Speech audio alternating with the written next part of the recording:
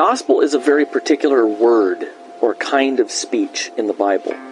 From Genesis to Revelation, the gospel is God's promise of a son who will crush the serpent's head, forgive the sins of his people, raise them from the dead, and give them everlasting life solely on the basis of his grace for the sake of Christ.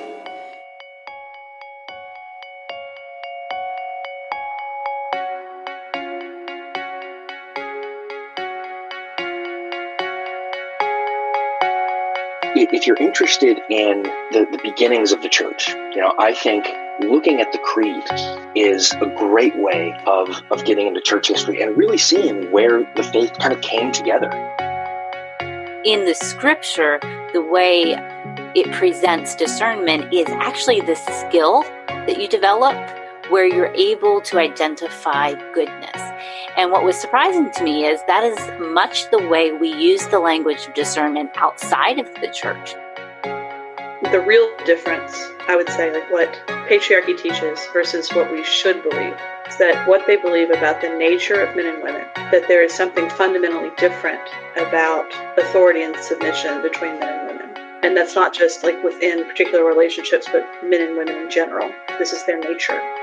What are the duties required in the Ninth Commandment? The duties required in the Ninth Commandment are the preserving and promoting of truth between man and man.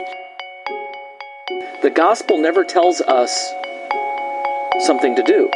The gospel tells us about something that's been done. Hi, welcome to Theology Gals. This is Colleen Sharp, and Rachel Miller is my co-host. And today we're going to do an episode on conflict resolution. There's been several situations I personally have seen recently, been counseled some women, and I realized this is probably a good kind of practical and biblical episode that we could do. One of the things I did want to say, because as I was making some notes for today, I have failed at these. The things I'm going to talk about today, I have failed at a gazillion times. And I want to mention before we start, and we'll mention at the end too, I don't want to have a heavy law episode with no hope, that we will fail at these things and we have the hope of the gospel. And we want to live in obedience, but we will fail.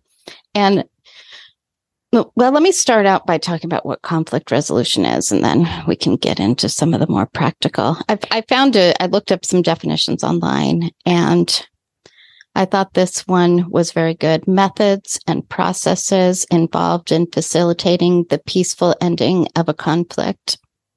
And one of the things I always think about, you probably know what I mean, Rachel, that sometimes you hear your pastor say something that just absolutely sticks with you.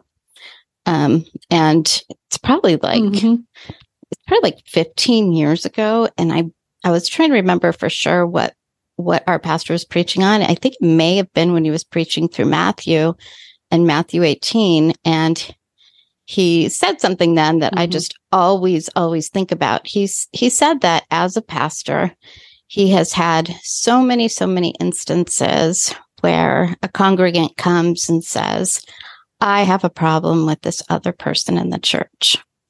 And he would say to them, well, we have some really great things in scripture that we can follow. We have a framework.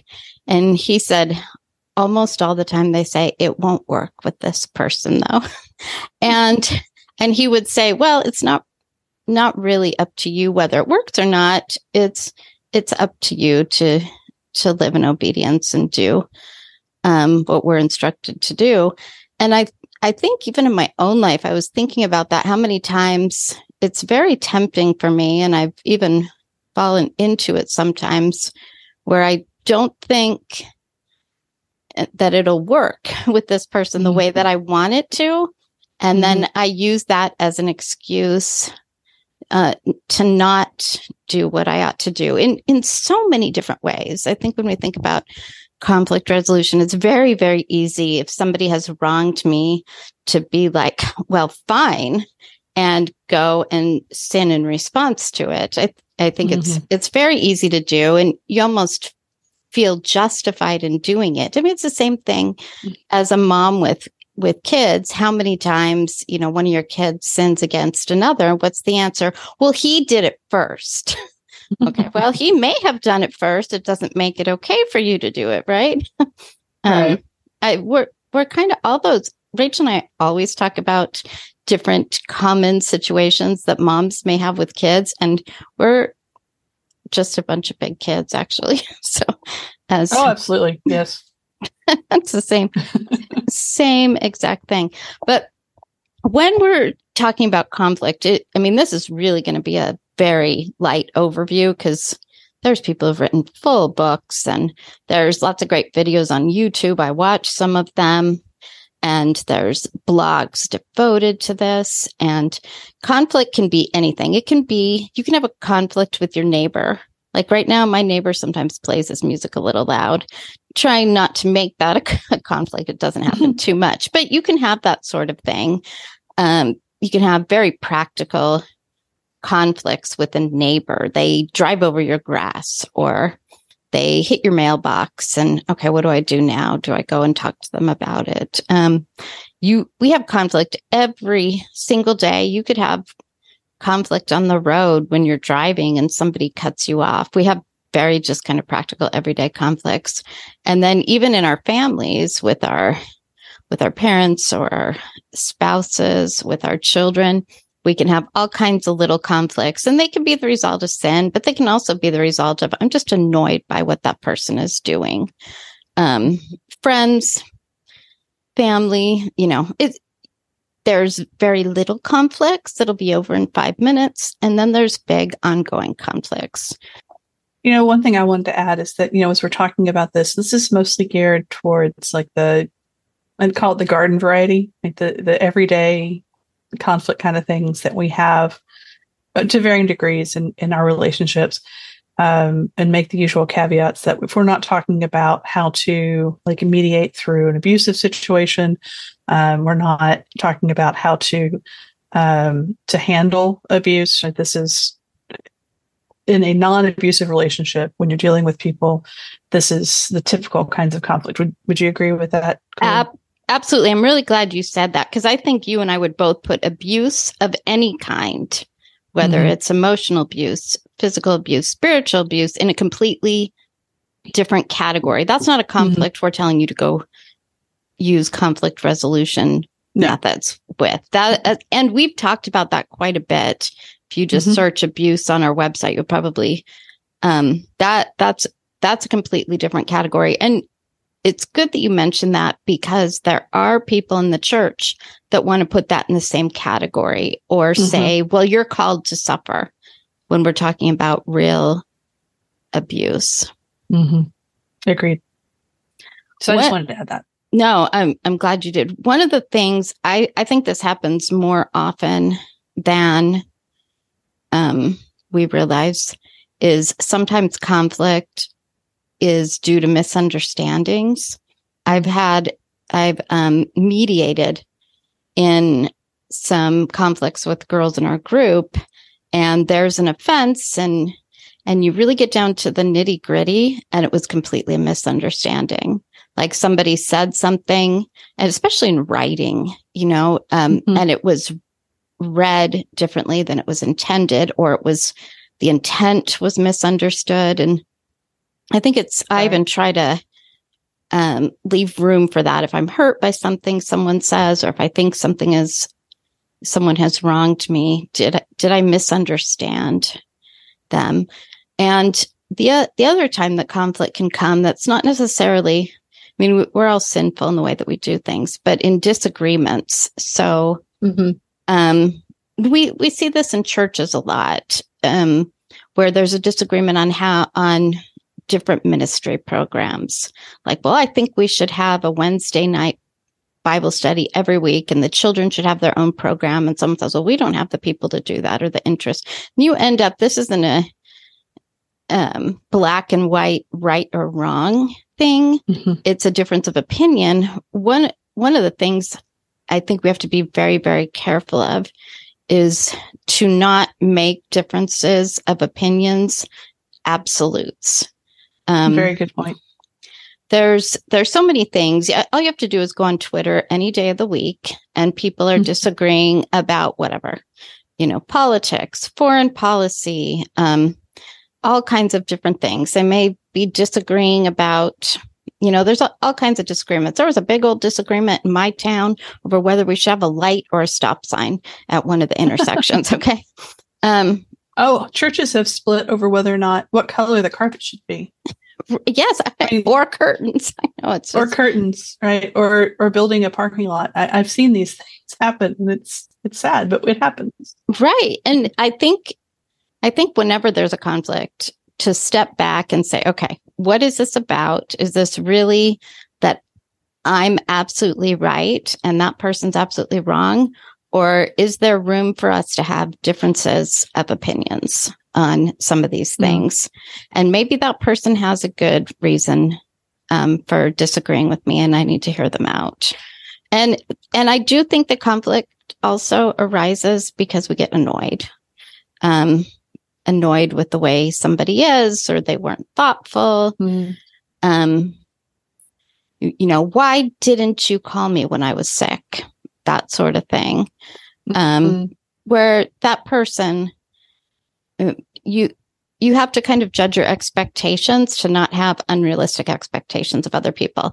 Maybe they were going through something, and maybe they had a really hard week last week, and you're unaware of it.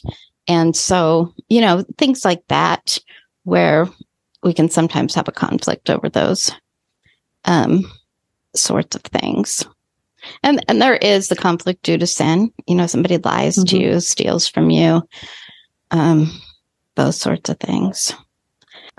That category of things like disagreements, misunderstandings, I call that like the stepping on toes. Or when you bump into somebody, you didn't mean to do it. It did hurt. You need to acknowledge the hurt, right? It's not that it doesn't hurt, but they're this unintended conflicts. Right. Person did not set out to upset you.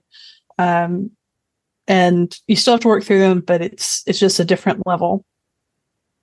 That's a good way to describe that. Now, whenever we have conflicts, there's kind of a very basic way that we respond when we talk about fight or flight. We all know people that conflict comes and they run the other direction. They want nothing to do with it, maybe to a fault. Like, no, you need to come over here and deal with that conflict. And then we have kind of I'm going to stay and fight till the bitter end. That's two extremes, and all of us are probably somewhere in between that. I can relate to the flight. I hate conflict. Oh yeah. Conflict avoidance. Yes. Just trying to remember whose examples, but that they use there's conflict, or there's peacemaking and peace faking. Oh, I've never heard that before. Like that. So like peacemaking being actually trying to come to peace. And peace faking is when you just pretend like it's all okay, or you pretend like something didn't happen. And it can be either because you want to ignore what you've done, or because you don't want to deal with conflict. Yeah. And we'll talk about this in the ways that you can respond. That not everything needs to be a fight or a conflict. Some things can be, an issue of choosing your battles, deciding when it's time to address it and when it's not. So it's not always running away from conflict to not bring something up. But for me too, I'm much more likely to just want to not have conflict. I just don't want to. No, I'm like the little kid. I'm just going to put my fingers in my ears and go, la, la, la, la, la. It'll go away. I know. I like to say that it's very ironic, given the topics that we deal with and the kind of the hornet's nest that we've kicked, that we're both so conflict averse. Right. But here we are. That's actually how you know that the controversial topics that we have hit on, we think are that important because we hate conflict. Yes, because we hate conflict. Exactly. I think both of us are pretty good at picking our battles. on what things are so important that we need to speak up.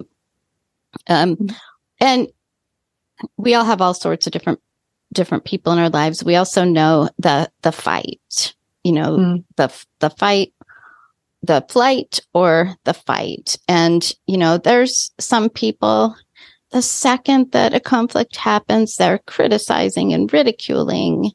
And there's different ways to fight. One of the things I've witnessed a lot, just even in running the Facebook group, there's also kind of a passive aggressive fighting where I'm going to go and talk to everybody and tell them how horrible this other person is.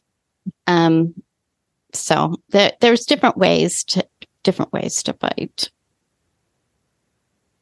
Sadly, yes. And how you put it, someone spoiling for a fight. I think there's sometimes some people that just really like to argue. There are also times when, with things going on in your own life that your fuse is kind of short. I know that's true for me, when I'm more likely to get into it and be willing to fight instead of being reactive, instead of being thoughtful and thinking through what I'm saying and why. Right. But yeah, so there are times when there are some people who are just very short-tempered in general, and there's times when we're all short-tempered. Well, especially I think with the people close to us, and especially our own families that we're living in the same house with, where we're having a bad day and they do something really small and you're, have this quick temper with them or say things that you shouldn't say.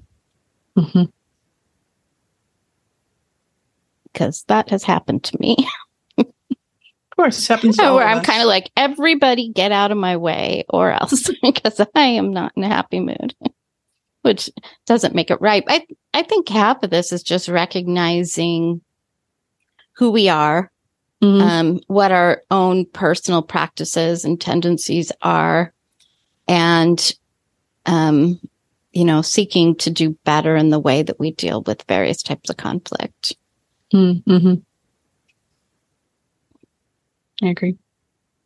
So I want to talk about ways we should respond. So we kind of know the typical reactionary responses, and ways we should respond. You just mentioned it, Rachel, when, there are times to overlook. 1 Peter 4:8 says, above all, keep fervent in your love for one another, because love covers a multitude of sins. We've talked before about, we're not confronting every single, well, we shouldn't be, every single tiny thing, because we would be doing it all day, especially if we're talking about every time we're hurt, every little annoyance, every time we think we've been sinned against. There are times to be extra gracious. And I think of it when we had our premarital counseling, which I know a lot of people had bad experience with theirs. We actually had pretty good premarital counseling, although I only remember one thing. But as our pastor saying, it was an important thing. It was. He said, don't make a mountain out of a molehill. You'll find that a lot of the fights are over something really small and silly. And it's true. You can get in a fight with your spouse over, you're like, wait, how did this start?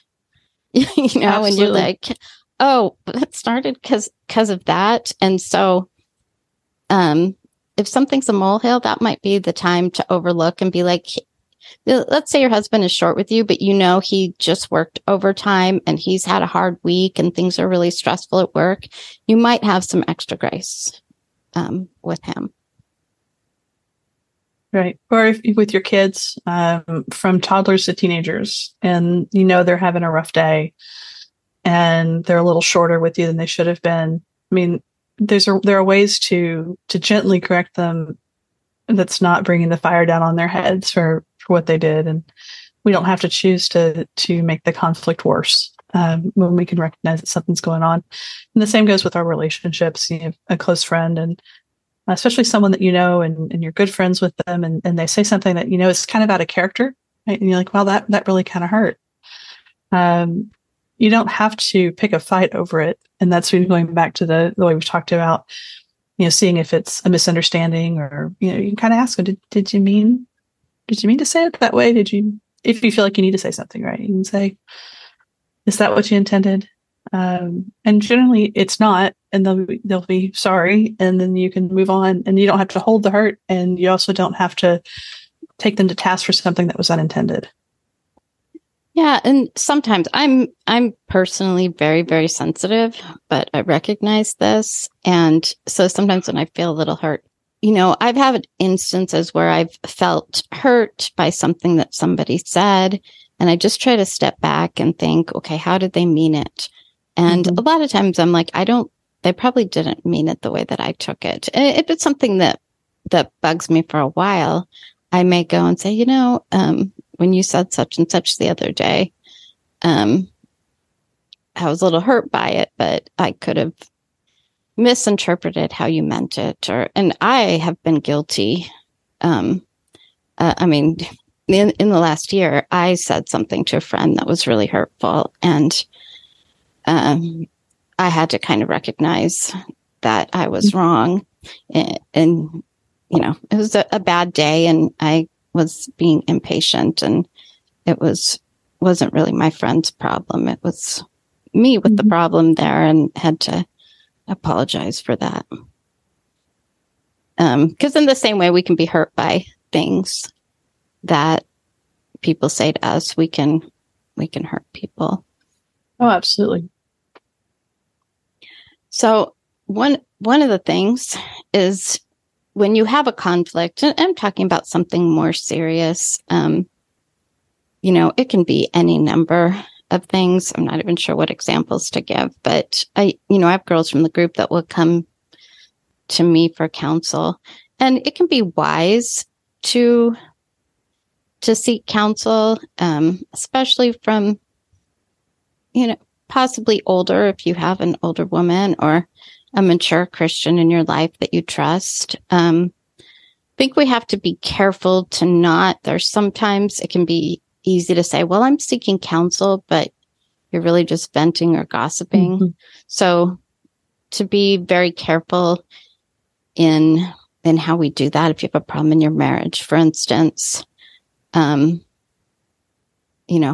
just have to be careful about the way we go about talking about situations. I had a situation, I wasn't sure what to do about it. This is like a year and a half ago. And I have a friend that's older and wiser than I am. She has a lot of wisdom, and I just needed somebody to help me work through and figure it out. And I went to her, but I didn't even tell her the names of people that were involved. I was very careful. That there's can sometimes be a blurry line from when it goes from seeking counsel to gossip. One of the things, it's one of the churches that we were in and talking about things like this. It talked about not to prevent gossip. One of the things to do is you're not going to talk to somebody about the problem unless they're either part of the problem or part of the solution. Oh, I like that. And I'm like, well, that's a good way of putting it, because there's times when you need to talk to somebody who's outside the problem because you need help with the solution. And there are many things that way. That's what you're talking about, seeking advice or getting help. But it still keeps the circle pretty small, with only people who need to know about the details. Right. And so somebody that might be part of the solution is somebody that can help you work through the best way to approach it, or things like that. And maybe that is a way to distinguish seeking counsel versus maybe just venting or gossiping about it, that I'm really looking for somebody to help me find a solution to this problem.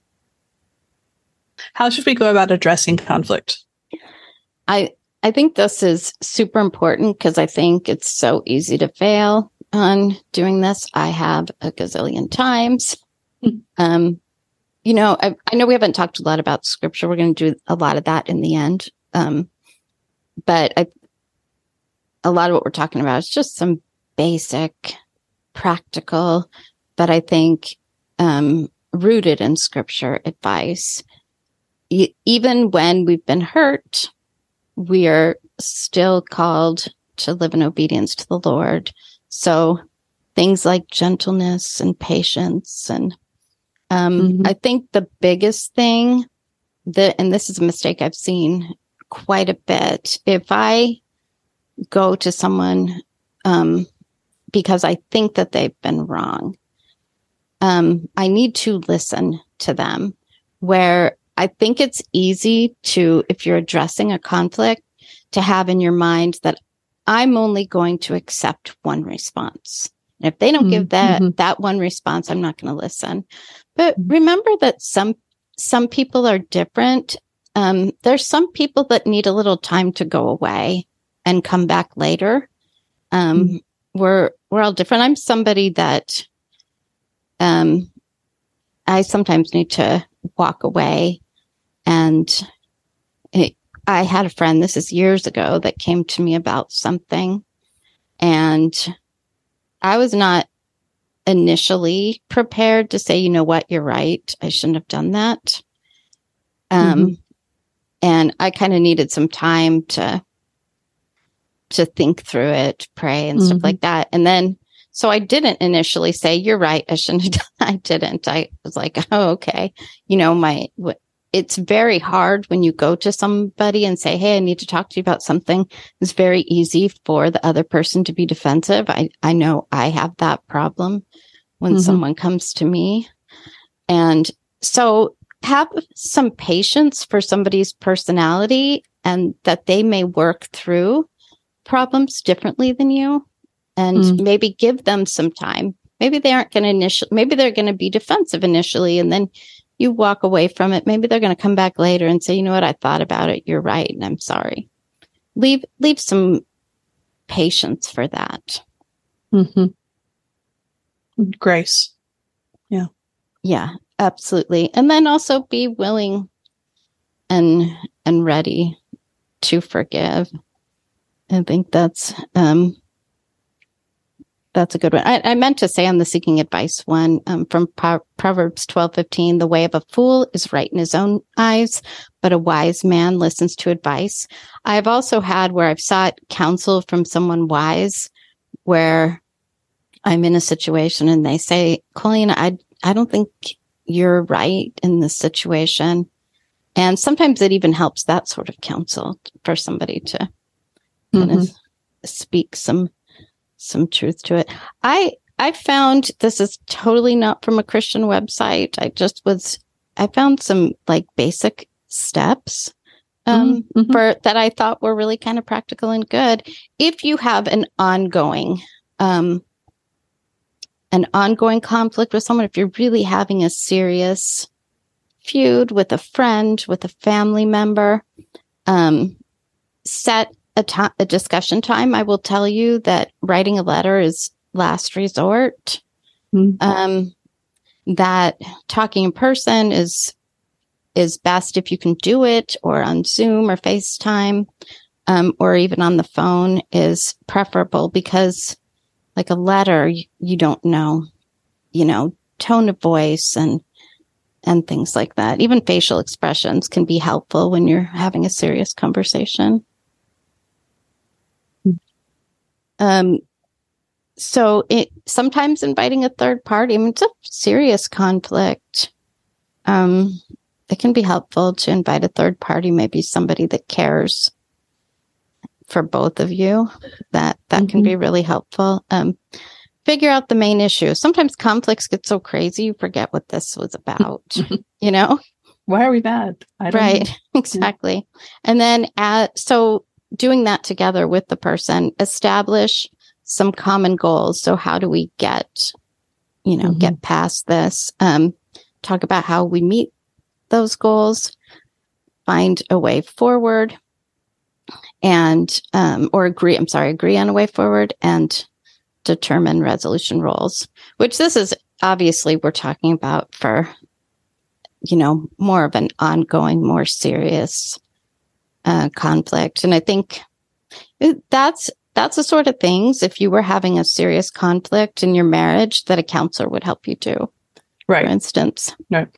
That's kind of what you would find. So, or family counseling. Like if you're having issues, either you're the child in the relationship and you need to work through some things in conflict with your parents, or if you're the parents and you have like either adult children, teenage children, preteens who you need some ways to learn to talk to each other, some tools to talk to each other well.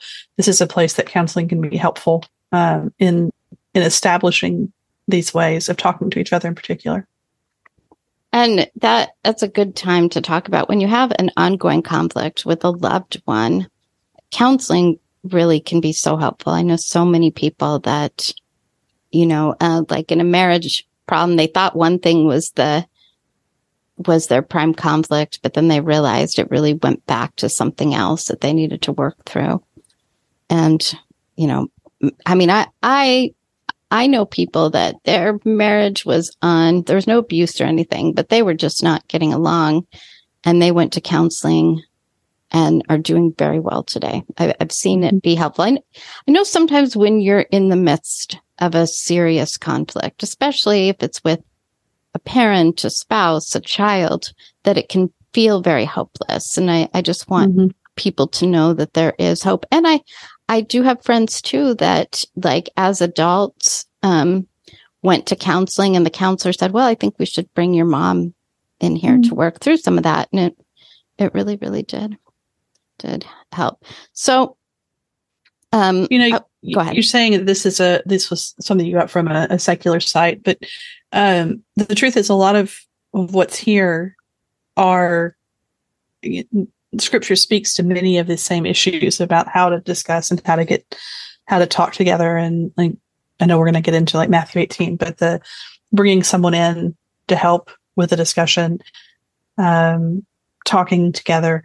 A lot of the Proverbs address various issues there. So I just wanted reading through it, even though I know you got it from a site that isn't particularly, this is from the Bible. It's certainly not unbiblical advice on how to deal with conflict. I was thinking the same thing, because I do think Scripture kind of gives us some basic frameworks to work with, especially in Proverbs. I'm always amazed. Every time I read Proverbs, I'm like, oh, wow, I never thought of that before. So I do, when we're talking about conflict, I do want to distinguish between something that's like, my friend and I are disagreeing about whether the church should pay for a new parking lot, or, I'm making that up. Because I think we should, and she thinks that money should go to renovating the bathroom, or I don't know. Go ahead.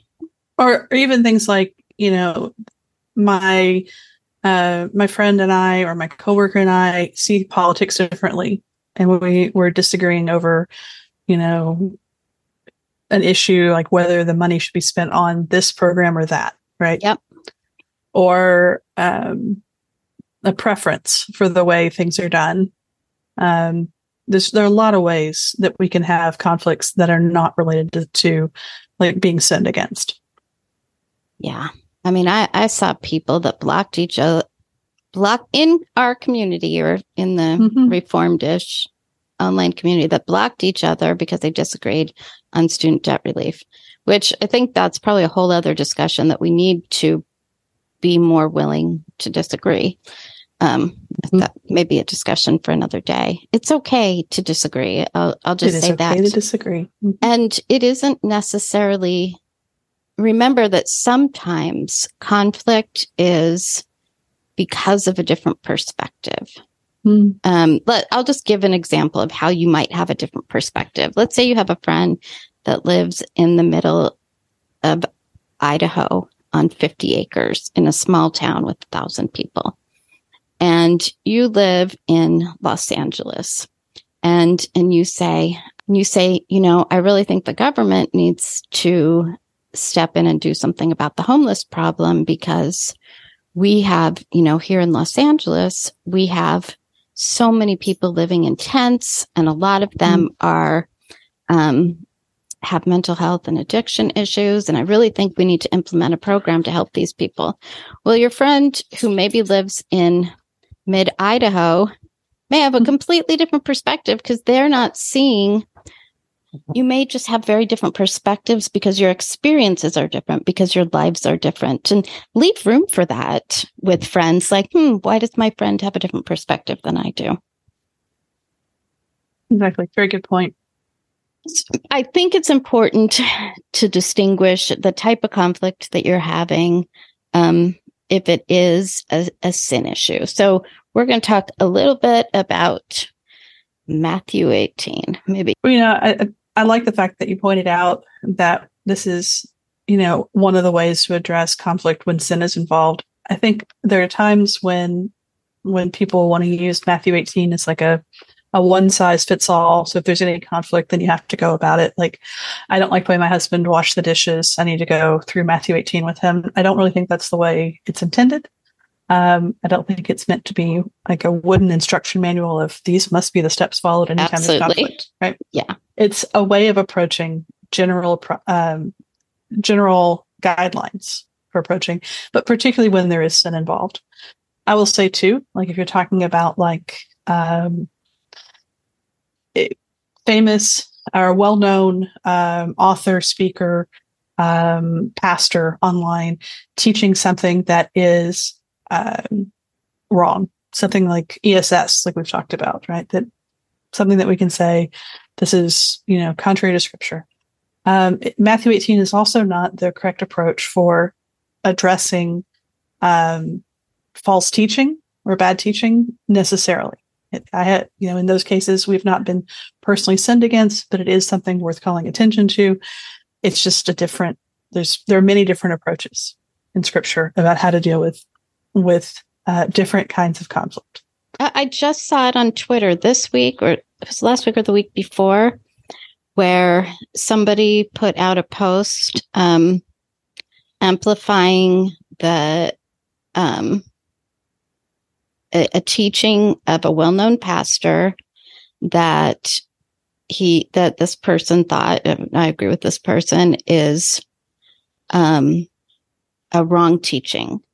And somebody came along, and you and I've seen this so many times, and said, well, have you tried to talk to him? Okay, this is some random person on Twitter that doesn't know this person.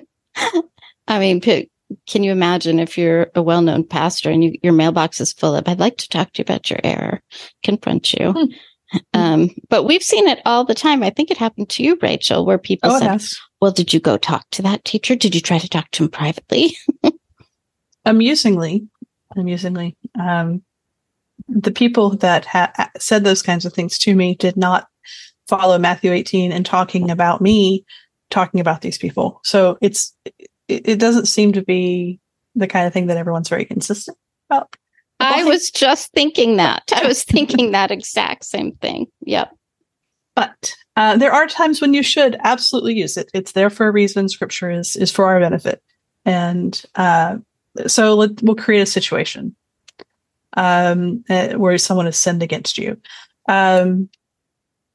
Somebody that you know has stolen something from you.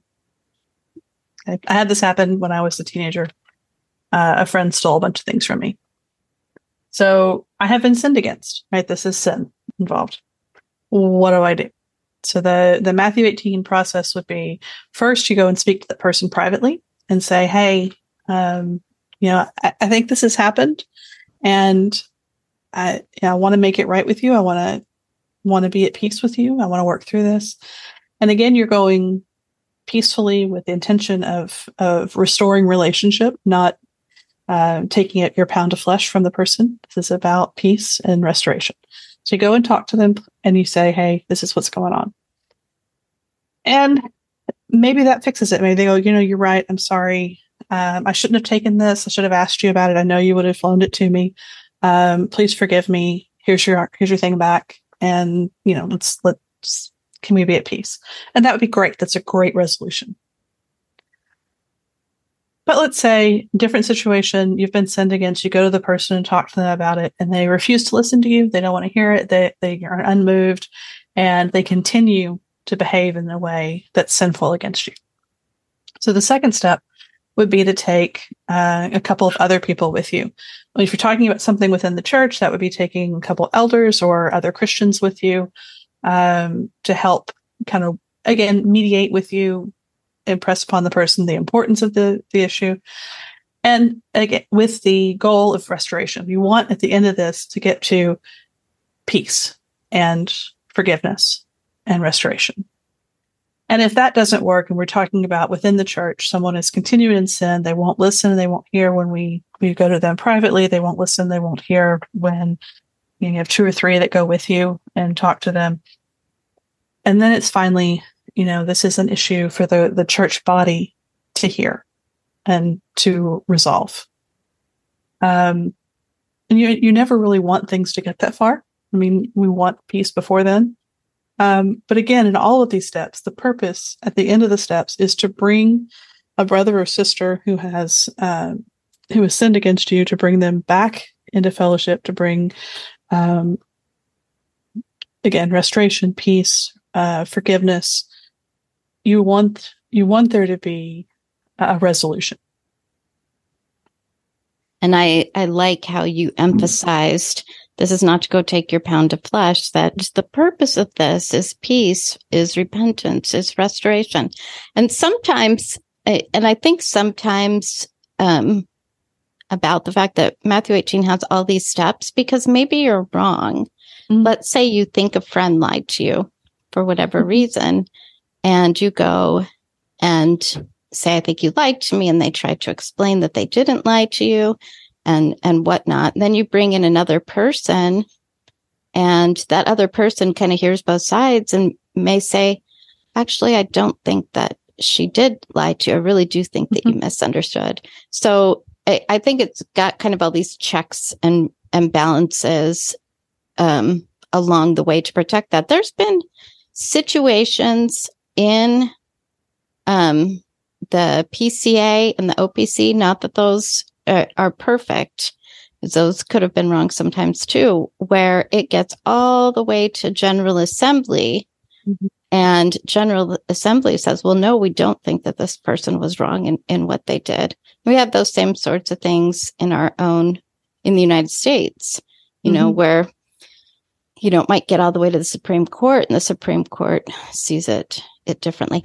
In regards to Matthew 18, I think one of the difficult things, and especially in this kind of social media age, is that it is not always practical that if you have an online friend, and I think we do need to distinguish between online versus real life friends, and even friends in our own church, and also between a friend that's a Christian and not a Christian, where I think that you can kind of use this basic framework, but it's going to be very, very different than if you're talking about somebody in your church.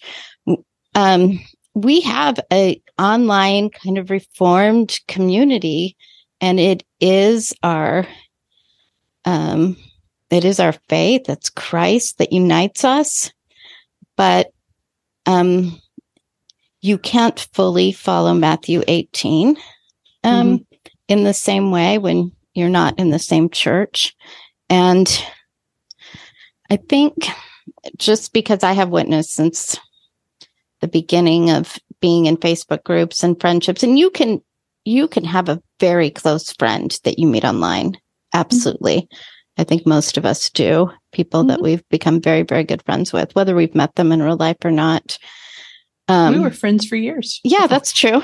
I knew Rachel before I ever met her. And those are real friendships, every bit as much as somebody in your church, somebody, that in real life. One of my concerns so I think we can still use this basic framework, kind of like how Rachel was talking about those steps for conflict resolution really are biblical principles, even though they've been, they're used in a more secular way. Also, where I think sometimes I see kind of a justification for not doing what is the right thing. And we've had some situations just in our Facebook group where it just gets out of control. There's real tears that are shed and real hurt that happens. And I think a lot of things can happen. I think there can be a lot of gossip. I think there can be a lot of justifying of, well, they did something I think is wrong, and so therefore blah, blah, blah. And if you are in a conflict, including online, to kind of step back and say, what's the right thing to do? Even though this is online, what are some biblical principles that I can follow? What's a framework I can follow? Seeking counsel from somebody that's not involved. I've seen a lot of gossip and slander and things kind of spiral out of control, and it breaks my heart. And even just the amount of gossip and slander, and when you're in that sort of situation, stepping back. I have had those situations where I step back and I say, okay, what is the right thing to do? Now, being online, there are times to say, I think continuing, you've done everything you can do. And, it's just maybe not even wise to continue in the relationship. That there is that too. I don't know if you want to add to that. No, I agree. There are times when the best thing to do is to walk away from a conflict. And there just are. There are times when that's the only thing that's going to move things forward. And that's, as much as you would want to be at peace with everyone, sometimes it's beyond what we can do. Well, and when we're talking about like conflicts or disagreements over preferences and such, right? There are times when you just have to let the preferences go. Right? If you're going to have a friendship, you're going to have to be friends that don't discuss or don't get into disagreeing on things. And it is okay to have those kinds of friends, that you're friends and you talk about other things. That's a great point. You may even realize that you get along really well with somebody, but every time you talk about, whatever subject that you feel strongly about and she feels strongly about, and you have a different perspective on it, that it just always ends up spiraling out of control. And you may just have to come to an agreement. Hey, we're not going to talk about, we're just going to agree to not talk about this thing. We're going to agree to not talk about politics. We're going to agree not to talk about, whatever. Homeschooling. That's actually the other one I was thinking. Maybe you have a friend who feels very strongly for it, and one that feels strongly. Oh, I'd give you a whole list: vaccines, homeschool, right? And you just agree to not Harry Potter. Yeah, there's just there's a whole bunch of things out there. Organic or not. Breastfeed, bottle feed. There's just lots of things that we can talk about that we all have very valid opinions on. There's reasons we believe them or want to do things a certain way. And it's not wrong to have our own opinions. Well, I do think we need to be a little more flexible in general to say, well, I believe in this, and I know my friend believes in that. And I think we talked about this in another episode, Rachel, and I seem to recall you even saying, and she may have very valid reasons for believing something different than what I believe. I think overall we need to be a little bit more. That sounds like me. Yeah, there's so many verses I think about. The one that I was thinking about a lot is Ephesians 4:29. Just when we're talking about conflicts, it's the one that comes into my head all the time. Let no unwholesome word proceed from your mouth, but only such a word as is good for edification, according to the need of the moment, that it may give grace to those who hear. And I think I reflected on this passage so much, because unwholesome word, that can really fit into everything that we're talking about. Even when we do go to somebody, how we go to somebody, the words that we use. So, there's a difference when you are going to go to somebody. If you go in a very accusatory way, it's going to automatically put them on the defensive. That it's just going to be naturally that they're going to get automatically defensive. But if you go in with grace and seeking to edify with your words, I think there's a better chance that they will be receptive to what you have to say. Yeah, that they'll hear you. Yes. Of course, one of the others verses that comes to mind with this is about, being so concerned about the speck in someone else's eye that you're overlooking the log in your own. And people use that a lot, but it's not that we don't ever deal with the speck. It's that we deal with the log first, right? And then can help somebody else who has a minor problem.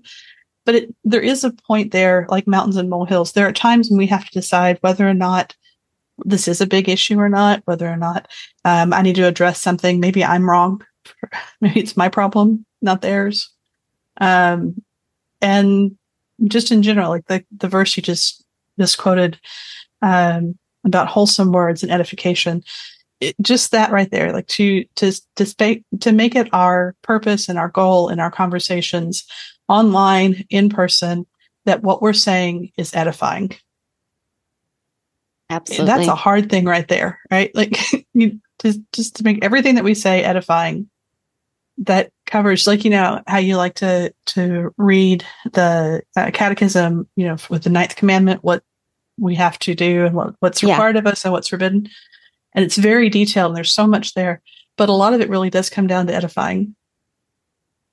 It does. And speaking of that, and I didn't write down today, but I, of course, encourage everyone to go to the Westminster Larger Catechism and read through the 10th commandments. And speaking specifically now of the 9th commandment, you find out there's an idea there that assuming the worst of them is wrong. That's a big one, because that's easy, so easy to assume the worst of someone else, to speculate. I mean, it doesn't use these words, but you get this whole picture, just to speculate about things that you may not know to be true. All of these things, to really be grounded in absolute truth.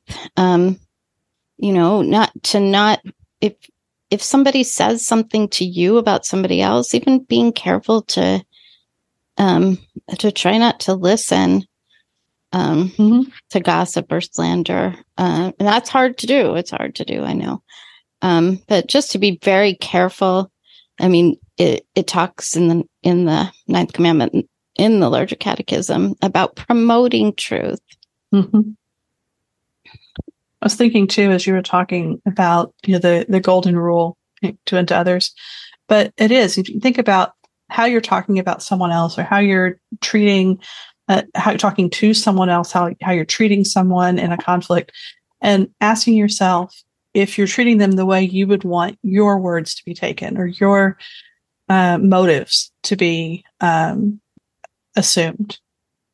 And right off the bat, want to say, I do not do this well 100% of the time. I don't do this well 50% of the time.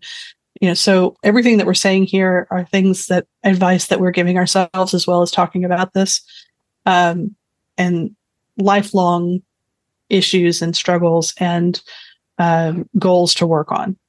Absolutely. Just wanted to add that. Yeah. And you bring up a good point, and being careful about not impugning motive on somebody. Like it's so easy to do that. I mean, it really comes down to assuming anything. That's like this last year, which I've talked about on this podcast before. Sometimes our tendency to assume the worst about people that we don't care for as much, and to overlook, assume the best of people that we do like, which I actually believe that we should always assume the best, but, seek truth, if somebody's wrong. But even if we're having, if we feel like we've been hurt by somebody, or somebody has wronged us, it's easy to then assume the worst of them. and kind of guard yourself from doing that. It's very hard. It's very hard not to do that sometimes. Absolutely. On the online thing, this can happen in churches too, or any sort of friend group. Just really guard yourself from allowing conflicts to turn into drama. It just happens. It happens too often. I'm sure, I think about it. An example is like you're in junior high and you got your little friend group and, there's some sort of drama surrounding somebody. And, but we do that same thing. Like I said before, we're big kids. That same sort of thing happens now. Yeah. I like to say that, everybody gets older, but not everybody grows up. Yes. It's just true. We don't all do that well. Yeah, it's very true. And I think some people, I don't know if they like drama or they kind of find themselves in the center of it a lot. So that's something to. And then that's another thing for the Proverbs, and the lessons to learn from the Proverbs is, how surrounding yourself with people that don't make it their goal in life to cause drama all the time. And that doesn't mean, some of us have things that happen to us and we end up being in drama a lot. Right. Not by our choice. Not by our choice, and certainly not by what we're seeking out. Yeah. But when you're choosing who you're hanging out with, I think that's a good way to decide whether or not it's healthy.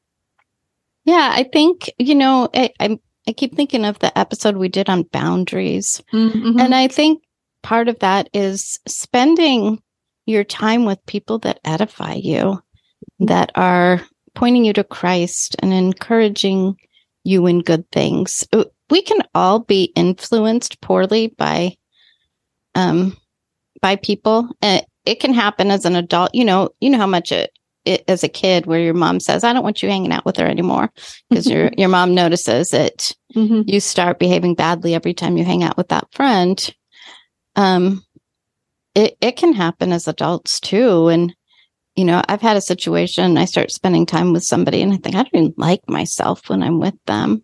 So it's okay to have boundaries in relationships and how close we are in those relationships and the time that we devote to those friendships.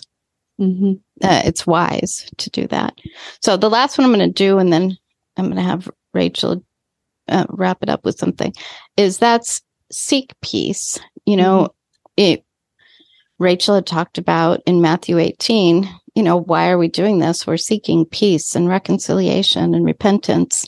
But I think in all things, and I know Todd had talked about this passage, I think on our podcast, Romans 12:18, if possible, so far as it depends on you, be at peace with all people.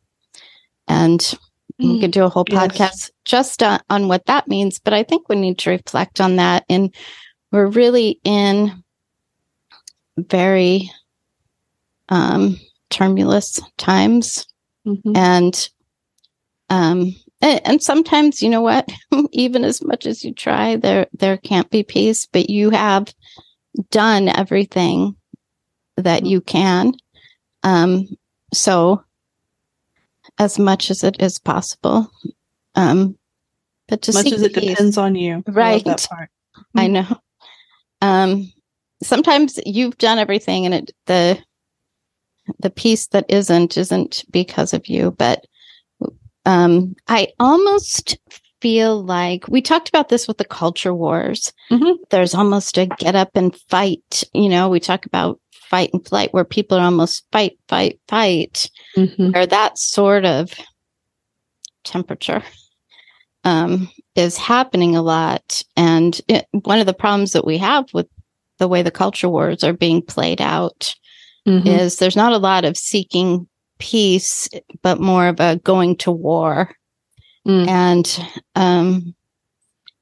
this singer that, even though it's a completely different thing, but it does fit into this, my favorite singer has a newer song, and it is about war. But the purpose of it, he's very, very anti-war, pro-peace. But the purpose of the song is to show how destructive war is. And that it's a really long song, like 12 minutes, but in it, one of the points that he makes is that the thing that people think that they're going to war for to accomplish doesn't accomplish that thing. And I think, with the culture wars or some of these things where we have that kind of, I'm going to fight to the death thing because we think it's going to accomplish this good thing, it doesn't really accomplish that good thing. So, very good point. Yeah. So to wrap up, we thought this would be real good to talk about. I'm going to have Rachel talk about fruit of the Spirit versus deeds of the flesh. Yeah, one of the passages I really like in Galatians, of course, is, the fruit of the Spirit. And I know we can all, or should be all, able to rattle off the verse. I'm sure many of us are teaching it if we have children, teaching it to our children or have taught it to children in Sunday school. And the fruit of the Spirit is love, joy, peace, patience, kindness, goodness, faithfulness, gentleness, self-control. But the passage starts with, or that section starts with, a description of what the deeds of the flesh are. And, of course, the whole point of that part of Galatians is about how we should live and what we're called to. And so the deeds of the flesh, it says the deeds of the flesh are evident, which are immorality, impurity, sensuality, idolatry, sorcery. And at this point, most of us are going, yes, those are bad things. I wouldn't do those things, right? And we shouldn't, right? Like, nope, bad. But then we get into enmity, strife, jealousy, outbursts of anger, disputes, dissensions, factions, envying. And you go, oh, right. Maybe that's more... I struggle with those. Right. Wait. As the joke goes, preacher, you quit preaching and have gone to meddling, right? You're messing with the things that I do.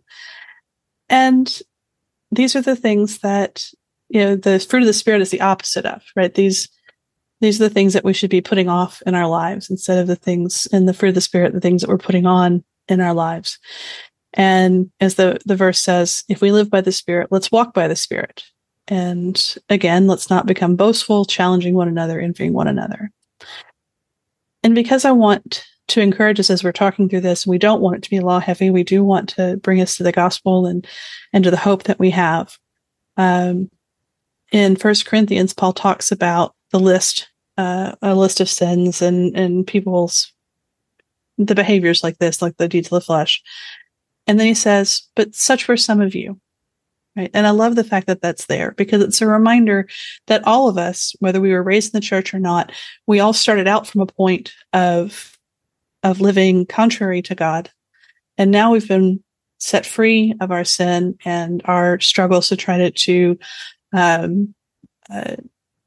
make ourselves right with God. And we've been made right with God, and our hearts are being changed, and the Spirit is at work in us, and we're being enabled to put on the fruit of the Spirit and live in a way that's pleasing to God.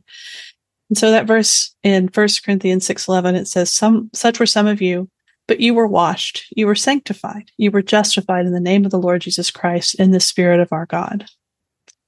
Colossians 3:8, Paul encourages, but now you also put them all aside, anger, wrath, malice, slander, and abusive speech from your mouth. Right. You have, of course, the famous passage in James about taming the tongue. And it says, with it we bless our Lord and Father, and with it we curse men who've been made in the likeness of God. From the same mouth come blessing and cursing. My brethren, these things shouldn't be this way. Right. And it's very convicting. But I thought it was good. Every time I hear that verse, I'm like, man. So hard. But it's a good reminder that absolutely, the struggles that we have are common to all of us. All of us are going to struggle in these ways. The Lord knows that we do. And He has given us reminders about how to remember that we shouldn't live like that, because that's not whose we are anymore. We do not belong to the flesh in that way. We do not belong to sin and death. But we do belong to Christ, and we do have the Spirit. And the fruit of the Spirit should be evident in our lives, although obviously not 100%, not we're going to sin. We're not going to do it right every time. And just because we sin does not mean that we have fallen off the wagon again and we have to go be resaved. That's not the point. But we should, knowing that we are being made into the image of Christ and knowing that the Spirit is at work in us, we should look for those ways in which we can intentionally put off sinful behavior and put on godly, God-honoring behavior. I like the passage in Philippians 4:8. It says, whatever is true, whatever is honorable, whatever is right, whatever is pure, whatever is lovely, whatever is of good repute, if there's any excellence and anything worthy of praise, dwell on these things. And I think that is a good summary when we talk about it should be edifying. Our speech should be edifying. These are the kinds of things that we should be encouraging each other with. And doing these things, there's going to be conflict because sin will always conflict with good, right? There are going to be conflicts around us. But we should hope that our conflicts are because we're doing good things, because we're doing the right things, because we are serving God, and not because we're getting ourselves in trouble, which we'll do plenty of as well. Right. And then Colossians 3:12-14, as those who have been chosen of God, holy and beloved, put on a heart of compassion, kindness, humility, gentleness, and patience, bearing with one another and forgiving each other, whoever has a complaint against anyone. Just as the Lord forgave you, so also should you. Beyond all these things, put on love, which is the perfect bond of unity. Just wanted to remind us all that we are united in Christ. We are sisters and brothers in the Lord. And because we are brothers and sisters in the Lord, we should strive to treat each other as brothers and sisters in the Lord. And we know that because the Spirit is at work in us, He will complete and finish the work that He started in us, and we will be able to grow in these areas. I hope that's encouraging. And I'll just add a couple things because I have a very visual mind. And so the passage which you quoted part of when it talks about running the race and throwing up the sin that easily entangles us. So in my head, I see somebody trying to run a race with a bunch of things tied to them and how hard it is to run with those things. And okay, I got to throw off all of those things, that list of things that you mentioned, but also, and I think that last passage really hits on it. And that, I wanted to encourage everyone that because we are justified, we are being sanctified.